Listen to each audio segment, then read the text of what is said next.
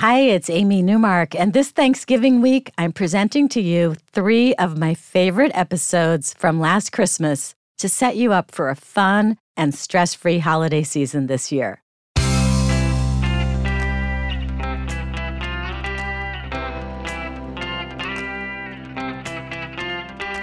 Changing your life one story at a time. This is the Chicken Soup for the Soul podcast with Editor-in-Chief Amy Newmark.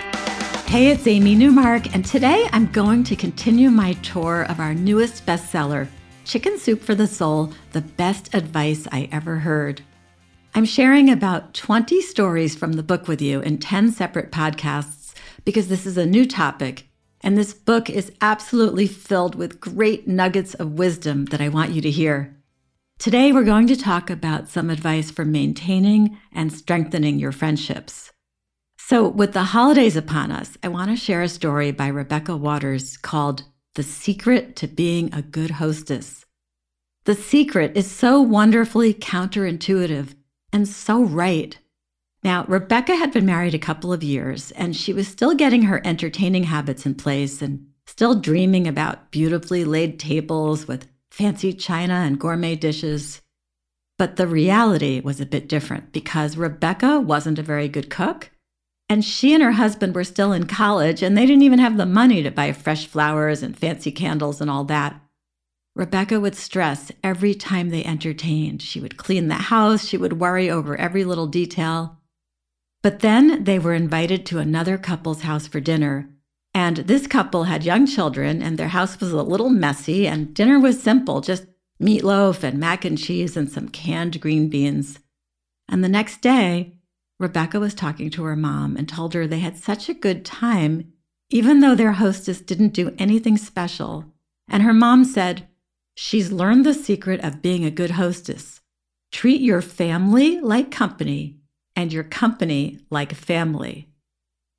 Well, that really struck me. That is such great advice. Treat your family like company and your company like family.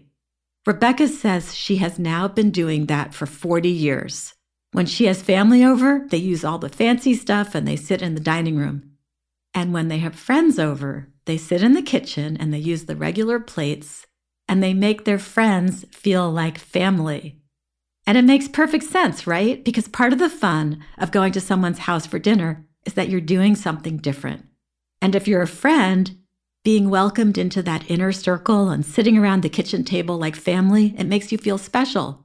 But if you're family, sitting in the dining room and being treated as you imagine friends are treated, well, that's really special too. And don't worry about all that decorating either.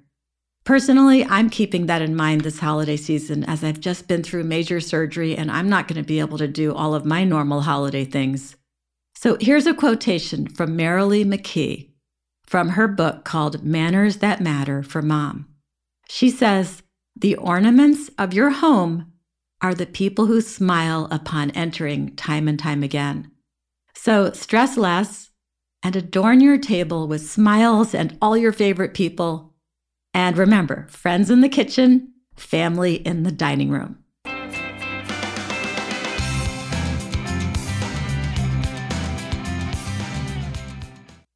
So Rebecca Waters gave us great advice for entertaining family and friends. But what if you're still sorting out that whole friend situation? I think we all go through these phases where we reevaluate who we're socializing with, and we think about which friends are really adding value to our lives.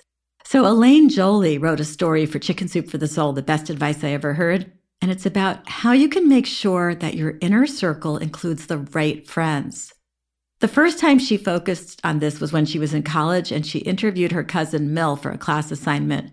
And during that interview, Mill got serious and said to her, "Elaine, you will meet 3 kinds of people. The ones who lift you up and inspire you, the ones who keep you grounded and remind you to be humble, and the ones who drag you down. Learn how to identify them, find mentors, and let them lead you. Know who loves you and who will always be there to pick you up should you fall. But most importantly, learn to recognize those who drag you down. They are always wanting from you, but never have anything to give back. That is the hardest one because sometimes the people who drag you down are the ones you love the most. Well, Elaine was young when she heard that. So even though she could see that her cousin was speaking from personal experience and appeared to have been hurt in some way, Elaine didn't follow that advice. But then, more than 10 years later, Elaine was in her 30s and she was struggling a bit, and she heard that same advice again, this time from her boyfriend Bart.